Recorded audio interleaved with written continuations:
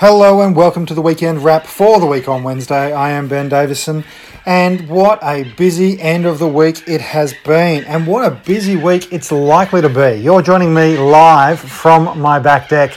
As you can hear, we have lots of big birds flying past, so excuse their ruckus, but they will pass. Look, I'm going to start by talking about the Brittany Higgins rape allegations and the bungling of this by the Morrison government. We did talk about this on Wednesday, on the week on Wednesday, and Van did an amazing job breaking it down. And of course, it's a very emotional topic, and I apologise to anyone who is distressed by this discussion. Please know that there are support services available, and I'd encourage you to access those if you feel the need. What I will say, though, is that since we had that conversation, there has been more and more revelations. Brittany Higgins has essentially accused the Prime Minister of bungling this whole thing, of taking no responsibility. It looks as though that someone in the Prime Minister's office was aware of what had happened, which goes directly against what Morrison had told the Parliament. Of course, lying to the Parliament is in fact a crime. Can be easily corrected. Let's be really clear about that. I'm not suggesting Scott Morrison's about to go to prison, but if you are found to have lied to Parliament and don't correct the record and refuse to correct the record, there are serious ramifications for that. So I imagine there are some strategists and legal experts in the Morrison government right now looking at what they have done and what they haven't done and what they may or may not have to do come Monday. But taking it back to what this is really all about, it now looks as though the alleged rapist, whose name has not been released, and I don't know it, and so won't be mentioning it, but it now appears as though there's a second allegation made by a second woman against him. It appears as though he was given two written references for his next job after Parliament. And is indeed, by all accounts, still someone considered to be part of the Liberal Party. This is outrageous. It flies in the face of all the kind of soft talk stuff that was going on from Senator Reynolds and Senator Cash and even Morrison last week. It does appear as though Cash was aware of this before it all came out. And really, fundamentally, what this boils down to now is a question of whether or not ministers have been involved in trying to cover up allegations of a rape, of a sexual assault in the Parliament for political purposes, and in doing so, they have hidden that information from the Prime Minister, or have the ministers taken this information through whatever channel to the Prime Minister and his office, and have they together, or at his direction, Prime Minister Morrison's direction, decided to cover up these allegations of rape and sexual assault. Now, as I understand it, the police are now going to be reopening an investigation, and of course, this is a horrendous time in Australian political life. And frankly, I can't imagine what it's like to be a woman at this stage. You know, there are so many victims of sexual violence in this country, men and women, predominantly women, and you would think, as you were trying to recover from that trauma, to heal those scars, that if anywhere you would be safe in Parliament, you would be safe working in the office of a woman who was a minister in the defence portfolio. And of course, we now know that with Scott Morrison as Prime Minister, safety is not something that's afforded to Australian citizens wherever they may be. And that's very sad and very hard to deal with, and probably creates a lot of different emotions for people. Anger, despair, sadness, lots of different emotional responses. As I say, if you do require support, please do check out one of the many support services that are available. I think it's important that we understand that these things, while we may not have a personal connection to them, can stir up lots of personal emotions and personal experiences. So we'll see what happens this week. My bet is that there will be no repercussions for the ministers. it's interesting to note that not one Liberal minister under Morrison has resigned or been sacked for their behaviour. One national minister did resign, Bridget McKenzie, people will remember, resigned over sports rorts, however, still maintained she did nothing wrong, which is entirely outrageous in my view, but she did resign as a minister. However, no Liberal minister has resigned or been sacked, and frankly, the list of Liberal ministers who should have resigned and been sacked is so long, it's hard to... you couldn't list them all. Michaelia Cash is on there a couple of times already, frankly, so it'll be interesting to see if she finally goes. You've got Angus Taylor, you've got Paul Fletcher, lots and lots of them. Peter Dutton, probably a dozen times over. So let's see. My bet is nothing will happen. They will try and ride this out, and it'll be up to the Australian people. It'll be up to the Australian people to make them responsible and held account for their actions and for the damage that they've done to our democracy, the damage they've done to our sense of our democracy and our sense of safety about our democracy. Anyway, I'm going to move on because there's still a lot to cover. So Facebook shut down the news sites. This happened on Thursday. It obviously continued on into Friday. There's still ramifications for this. This is all about the media bargaining code, which, the problem with this story, the problem with this issue is there are no good guys. Murdoch is a bad guy. Mark Zuckerberg is a bad guy. The side here that needs the outcome is actually journalists and the Australian people who need good quality independent journalism. And of course, the problem is at the moment we have to rely on either tech barons like Zuckerberg or rely on, I think he might actually just be a baron now, people like Rupert Murdoch. This is a huge problem, right? It's why the ABC is so important. That's why the MIA, the union that represents journalists, wanted something in the bargaining code that meant money was actually put into funds for journalists. Of course, that's not in the Morrison government's bargaining code. What's in the Morrison government's bargaining code is a transfer of wealth from one bunch of billionaires to another bunch of billionaires in order to keep the bunch of billionaires who are closest to the Morrison government happy. The Morrison government, of course, we know has transferred millions, tens and tens of millions of dollars of taxpayers' money to Rupert Murdoch on flimsy pretences such as putting on women's sport, which it then didn't put on and gave to the ABC, which it made the ABC pay for, all sorts of things. I can't get into all that now, we don't have time, but what I would say is that this is a terrible situation. Essentially, we have the puppet of one corporate faction trying to help that corporate faction against another corporate faction, and the interests of the people are not really being represented in any way, shape or form. So I know there's people out there going, yeah, Zuckerberg's bad, yeah, we should have this, and people out there going, yeah, well, Murdoch's bad, we you stand with Facebook. Folks, you're picking between fascist Germany and fascist Italy. These are neither of these sides are good. The side of good here is how do we create a situation where quality journalism is funded, that the outlets who make money because of that journalism, whether they make it directly as newspapers do or news outlets do, or whether they make it circuitously by collecting people's data who want to access it as Facebook does, how do we value that and how do we make sure that gets funded?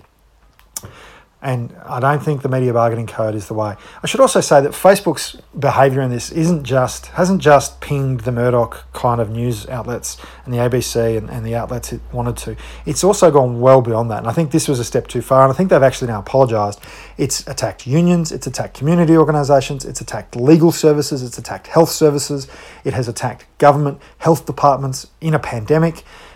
People who need support to deal with domestic violence suddenly found that couldn't find that on Facebook. People who have been trained by Facebook to use Facebook to get their information suddenly found that information didn't exist. So please, people, make sure you've got multiple sources of information available to you. Do know some important contact numbers. Do know the websites, the website addresses. It's important to have some of this information available, and hopefully the Facebook issue will be resolved and the actual purpose of supporting quality independent journalism will be brought into focus, and some changes can be made that will allow that to happen. I should say as well, the good people of Western Australia go to the polls next week. They start their polling process with postal votes. It's looking like a landslide for the Mark McGowan Labor government, and you can understand why. He's incredibly popular. The economy there is going really well. He's handled the pandemic brilliantly. Apparently in WA, it's like there never was a pandemic. It's the one place on earth that appears much as it was in 2019, except they've had economic growth and jobs growth and all the things that we all are hanging out for again, whether it be, shaking hands with someone or a good steady job. I think Mark McGowan's managing to cover the gamut. His popularity is something like 89%. So, good luck to WA Labor and Mark McGowan, and hopefully they'll get the rewards of having been a good government. The Liberals are a bit all over the place. The Nationals are looking on the verge of total extinction, as do the Greens and One Nation. So we'll see what happens there. Now, the Morrison government has also announced that it might increase JobSeeker. It might do so by cutting other supplements and other allowances. It hasn't said what it will do. It hasn't said by how much. This is a typical Morrison empty case announcement. Obviously, it gives them a chance to make the announcement again because there's nothing in this one. And look, we all know. Unions know. Business groups know. Every person in the community knows. Any person who's ever been on JobSeeker or Newstart or the Dole or whatever you want to call it knows that $40 a day, $50 a day is not enough to live on. And that the real purchasing power for people who are unemployed has gone down steadily since a last ongoing increase. So, of course, it's got to go up. Hopefully we'll see some real movement on that this week, and we'll keep you informed. Morrison has also had his first inoculation against COVID, the first vaccine. Now, let me say this. Let me start by saying, if you can get the vaccine, get the vaccine. Don't dilly-dally. Don't, wring my hands. Get the vaccine. Hundreds of millions of people around the world are getting the vaccine, right? And let me tell you, it's working. It's cutting down on the number of people every week diagnosed with COVID. It's making a real difference. And, we're not seeing people's eyes pop out of their heads when they get the vaccine. So the one, advantage of us being so late in the game is that we can tell you definitively that we're not seeing large problems with the rollout of the vaccine and people getting it. So get the vaccine. Please get it. Now, having said that, let me say this. Morrison is a turd. It's so ridiculous to go to a photo op in a suit with a button-down shirt with one of Australia's oldest citizens who's seen it all before, right? Like, this is a person who has lived a life, seen it all before, probably even had to pose with politicians for photos before, right? They know what they're about.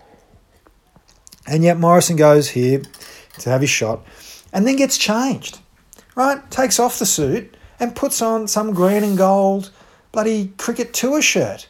It might be a rugby tour shirt, I'm not sure. But, he's got the Australia flag mask and the green and gold shirt. And you're looking at this guy getting his vaccination.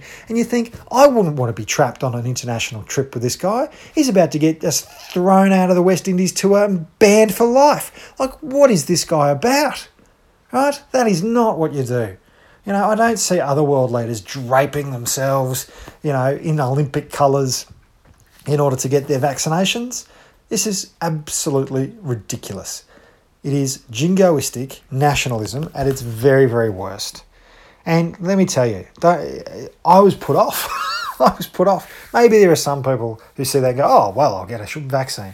I saw it and went, oh, God, is it? Do I really want to live in a world where that's the outcome? Look, as I said before, get the vaccine. I will be getting it. Obviously, I will be getting it. Scott Morrison will not be our Prime Minister forever. Thank God. Hopefully not for much longer. But get the vaccine. And, yeah, don't vote for Scott Morrison. You don't need that kind of... That's not leadership. That's tomfoolery at best. I want to swear here, but I can't. I can't swear. And, of course... The other side of this is Morrison has abolished the family court. Morrison this week, at the end of the week, abolished the family court. Everybody has said this is a bad idea. Every legal organisation, every court watcher, this is a sop to One Nation. This was something One Nation has wanted for a long time. So it'll be interesting to see what they collect on for this. Labor voted against it, and good on them for doing so. Women and children and men should not have to go through the bowels and depths of federal court procedure in order to get divorced, in order to have custody, in order to have arrangements that allow them to move on with their lives when their family relationships have broken down.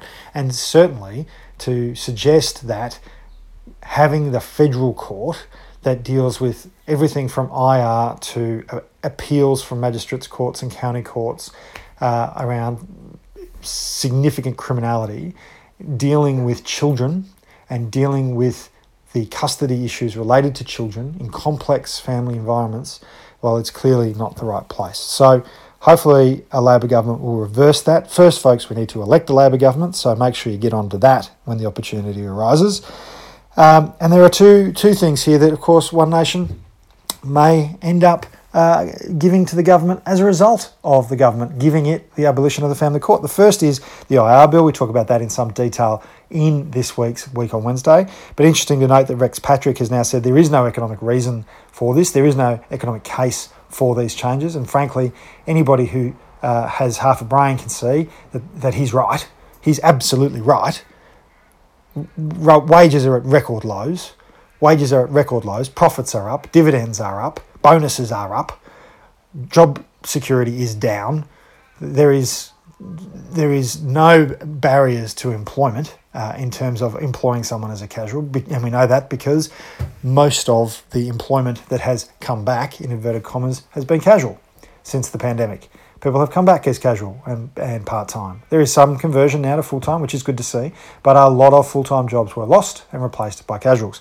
So no economic case there. So hopefully he'll hold strong on that, and hopefully One Nation will as well. Hopefully that's not what One Nation are prepared to give away. Hopefully One Nation will not be selling out the millions of Australian workers and their families who rely on decent wages and a secure job and want actually better wages and more job security. So we will have to look at that in the weeks to come. The last thing I want to touch on is changes to superannuation have been put into the Parliament as well. And again, this is one of those things where One Nation could give the government a win, could give the government what it wants, and that is to give banks more access to your retirement savings. That's fundamentally what it boils down to. The changes say that you'll join a super fund. The first super fund you join will be the super fund you join forever. And banks, of course, think of the Dolomites program. Banks, of course, have these distribution programs, these marketing programs that are designed to lock you in early. And now they'll have the legal framework to do it as well. The government's also proposing comparisons. And you think, oh, that's not too bad, except the comparisons are not apples with apples because they don't take into account things like shareholder payments. Shareholder payments, that's a pretty big one, you might have thought. You know, if one fund is paying some of your money, some of the members' money, some of the returns from your investments to someone else as a dividend, that might have an impact on your retirement. Well, that's just one of the many things that the so-called comparisons are not going to take into account, and therefore it is not apples with apples. Instead, it is good quality, honest, profit to member versus retail, bank-owned, shareholder-paying superannuation. And hopefully One Nation won't. That's not what One Nation has agreed to give the government in exchange for its changes to the family courts. Hopefully. We'll wait and see. I guess we'll find out very, very soon. All right, that's the weekend wrap. A long one this week, almost 20 minutes. Apologies for that. Hope you get a lot out of it. Join us next week when Van and I will do the Week on Wednesday and go through all the big news of the week. This week's episode was one of the largest download episodes we've ever had. Thank you so much for that. Don't forget to share, and don't forget to be kind to yourself and each other. Bye.